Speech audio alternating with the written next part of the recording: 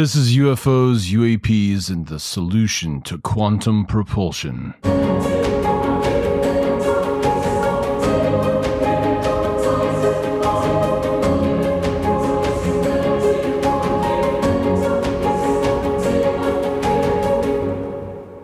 So before we get into UFO propulsion, I want to give a quick update to the construction of the Voorhees anti-gravity turbine, or the VAG for short. So for the last couple of podcast episodes, I referenced a meeting between me and another individual who was on a panel for Phone Home 2 on the Unidentified Celebrity Review channel. And he had a lab, and he told me that the quantum echo hypothesis was garbage and that everybody had a theory, and if I couldn't build it, then what good was it? And I called him the Falcon. And I was constantly asking Ashley, can I go to the lab today? Can I go to the lab this weekend? And she's like, oh no, you can't go because, we need to help move my mom. And then it was something else. And then it was, I don't feel very good. But finally, last weekend, I met the Falcon in his lair. But even though he said the quantum echo hypothesis was there, I was totally friendly and shit. If I went out to go get a meal, I brought enough for everybody. I'd always bring the Falcon something, like a Happy Meal with extra fries and a toy for a girl. Because I think defeating gender stereotypes is something that everyone should take seriously. And because the total look of confusion on his face was really funny. Words can't really describe it. It was totally priceless. And that is a fact. So I drove up to New Jersey from Maryland on a Friday, and I got there pretty late, so I worked until the wee hours of the morning building the VAG. I was an absolute machine.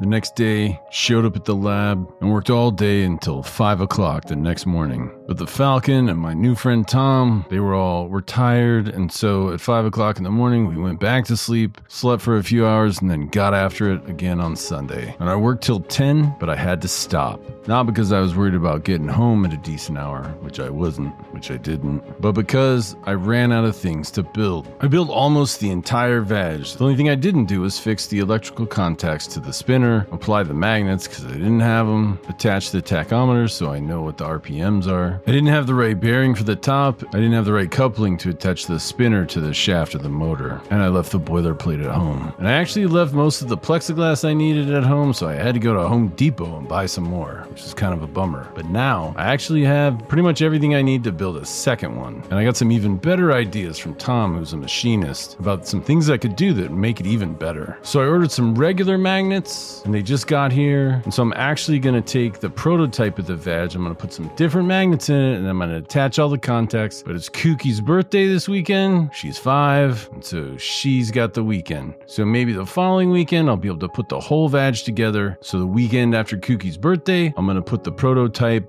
VAG Mark 1 together. I'm going to put it on the scale and fire it up and see what happens. The dimensions of the VAG might surprise you. It's about 2 feet on one side, it's about 3 feet on the other side, and it's about 5 inches tall. The spinner is a really cool looking copper disc with radial filaments and a thick copper inner and outer edge. And if you want to see a picture of it, check out the Sonic Gravity Facebook page or Instagram. Like, follow, and comment while you're there, and you'll see exactly what it looks like. It's pretty cool. And it's gonna be great, as long as it doesn't suck me into a vortex or make me explode like a nuclear bomb at the speed of light.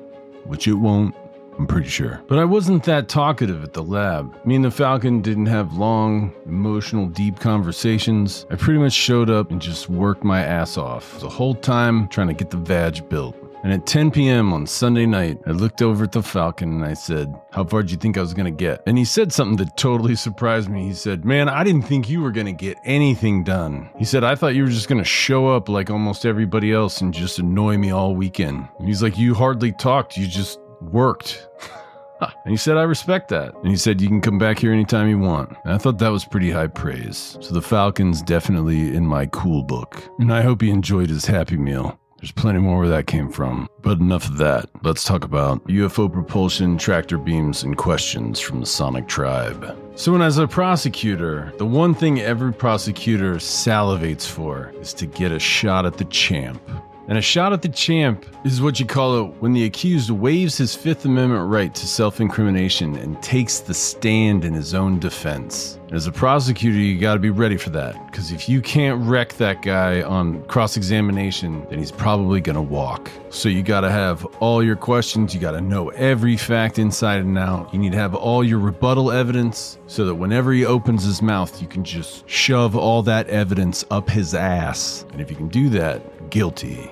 And so Singularity Mike at the Singularity Lab is trying to get someone with some physics credentials to step into the ring with me and take a shot at the champ. I don't want to be all confrontational towards anybody, but to be honest, from the physicists I've heard trying to explain their theories on mass reduction and alternative propulsion, I would wreck them all in this space. So it doesn't surprise me that nobody wants to step into the ring with the madman. Nobody wants to take a shot at the champ.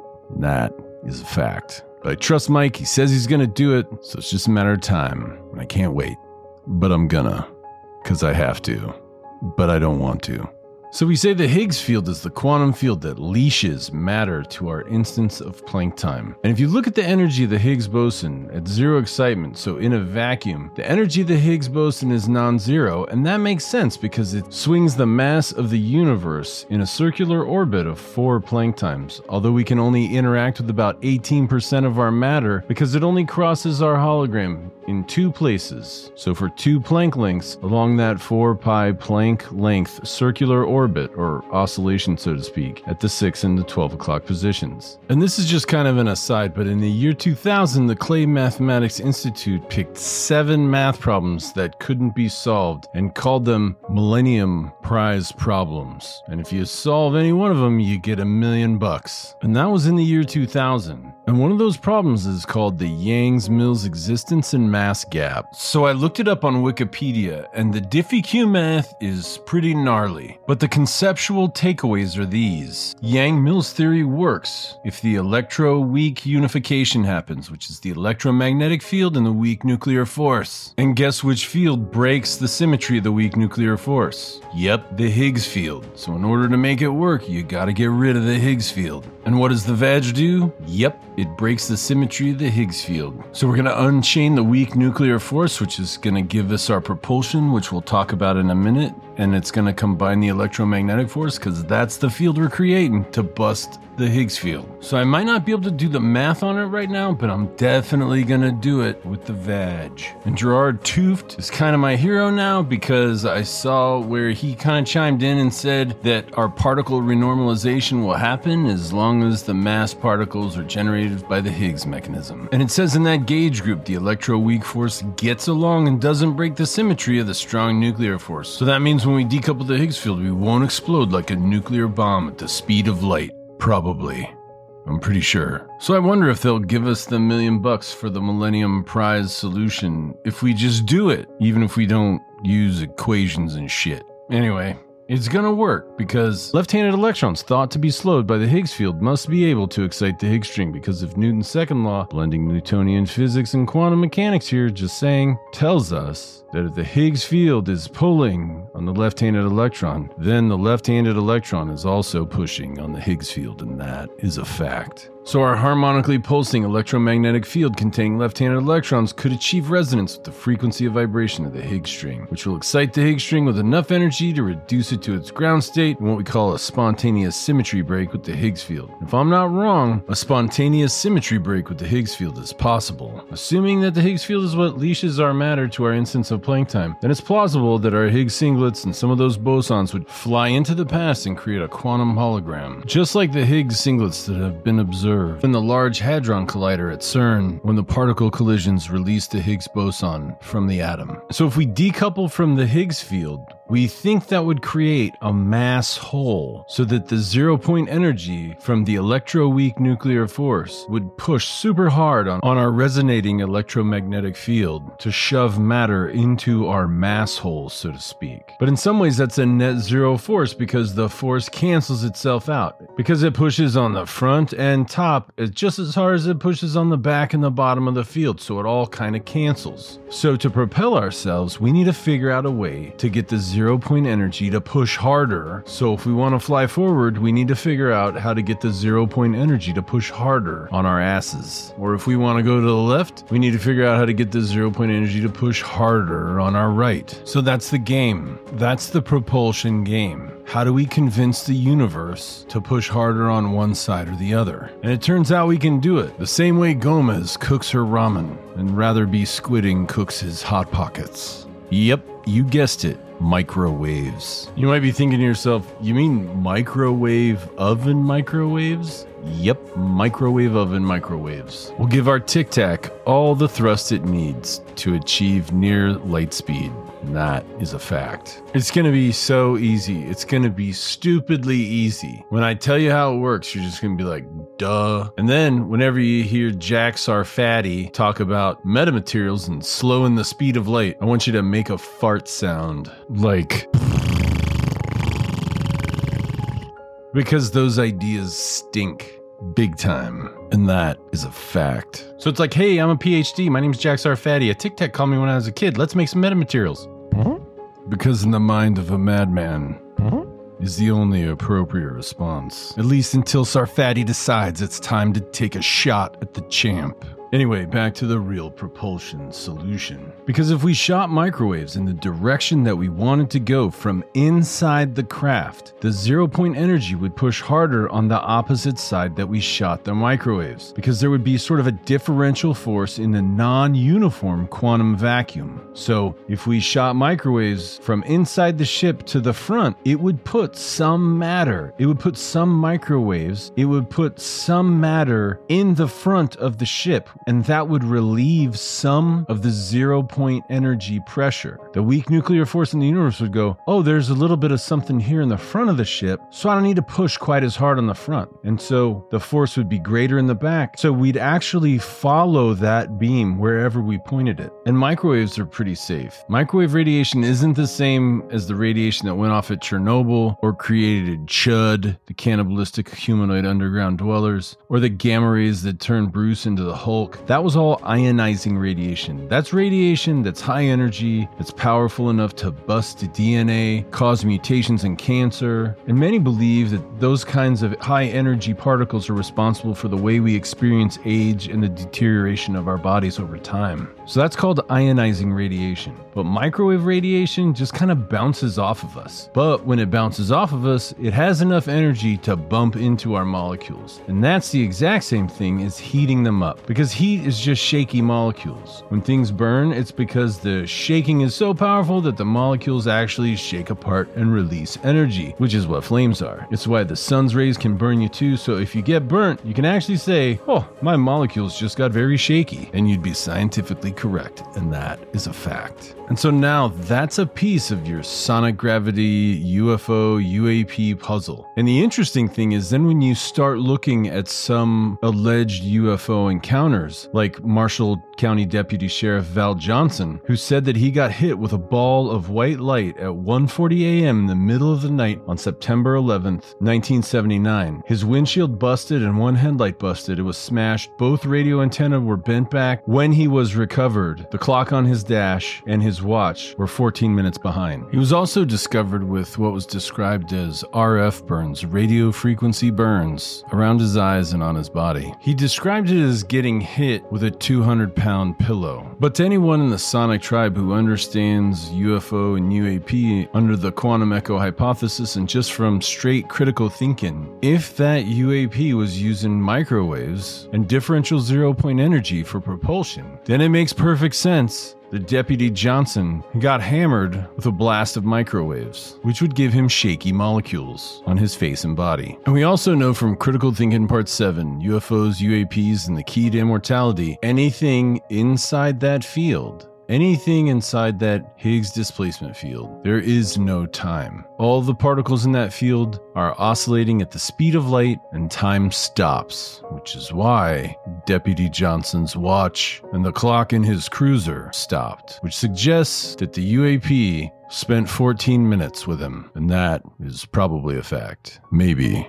I'm pretty sure. But the best part is that when you're critically thinking When the genesis of your thought focuses on the things that you know, you start arriving at conclusions that are unachievable any other way. I didn't know about Deputy Johnson's 1979 encounter with the UAP until just a few days ago, but I didn't need to arrive at a plausible explanation for every single facet of that encounter. Don't you hate being right all the time? Because think about it, if this Tic Tac were just manipulating space but had all its mass, like all those weird purveyors of quantum plasma and Accubear warp drive and light manipulation, Sarfati style, then it would have pancaked Johnson's cruiser, and he would have been squished all over the inside of that vehicle. And that too is a fact. It corroborates the quantum echo hypothesis, and that the craft moved by zero-point energy created by shooting microwaves in the direction of travel, because when the UAP flew into Val, it was writing microwaves that it had aimed at Val in order to fly into him. He said he was hit by a 200-pound pillow, which makes sense under the quantum echo hypothesis, because the quantum echo hypothesis predicts that a craft disassociated with the Higgs field would be capable of quantum tunneling at scale. So it's plausible that those Higgs singlets trailing back in time would create enough gravity to sustain a wormhole that would enable the people in the past to see quantum pilots of the future zipping around. So in the final analysis, it's really interesting that Deputy Sheriff Val Johnson's experience from 1979 is fully accounted for under the sonic gravity quantum echo hypothesis, so it's just another puzzle piece that fits perfectly, and that is a fact. So now that we've talked about propulsion, a UAP tractor beam should be an obvious application of what we've just talked about, right? If you want to use a tractor beam on a UAP, all you gotta do would be essentially to zap it with some microwaves. But there is one wrinkle. Microwaves are low energy, and I think it's possible that the electromagnetic field that's generated disassociating the Higgs field around that Tic Tac might be strong enough to shield the craft from microwaves. And that's kind of what the Northern Lights looks like. Earth creates a magnetic field that goes up out of the North Pole, around the sides, and back in the South Pole. And our craft would be making a similarly shaped field. And when you look at the Northern Lights, what you're actually seeing are charged particles, electrons and photons that are trapped in the layers of that field, kind of bouncing back and forth. It's all pretty much like the solar wind that the Earth's magnetic field is protecting us from. So it's possible that microwaves would just kind of bounce off the field the same way that the Earth is protected from the charged particles that make up the Northern Lights. So you'd probably need to shoot them with X-rays and gamma rays and ionizing radiation, so that those higher energy particles, the ones that turned Bruce into the Hulk, created Chud and melted down at Chernobyl, that ionizing radiation would likely have enough energy to penetrate the electromagnetic field that decoupled the Higgs field, so that it could invade the mass hole of that Tic Tac and affect the way the zero-point energy pushes on that ship. But I think it's also true that if you shot it right through the middle, it might not do anything, because if you shot X-rays through the front and they went in the front and out the back, then the presence of those waves would be equally present in the front and the back, so it would still be the same. It would still be a 0-point effect. The X-rays in the front would cancel out the X-rays in the back, and so you'd be kind of out of luck. So if you want to use a tractor beam, you can't shoot them right in the face. You gotta glance them. You gotta wing them on the left or the right,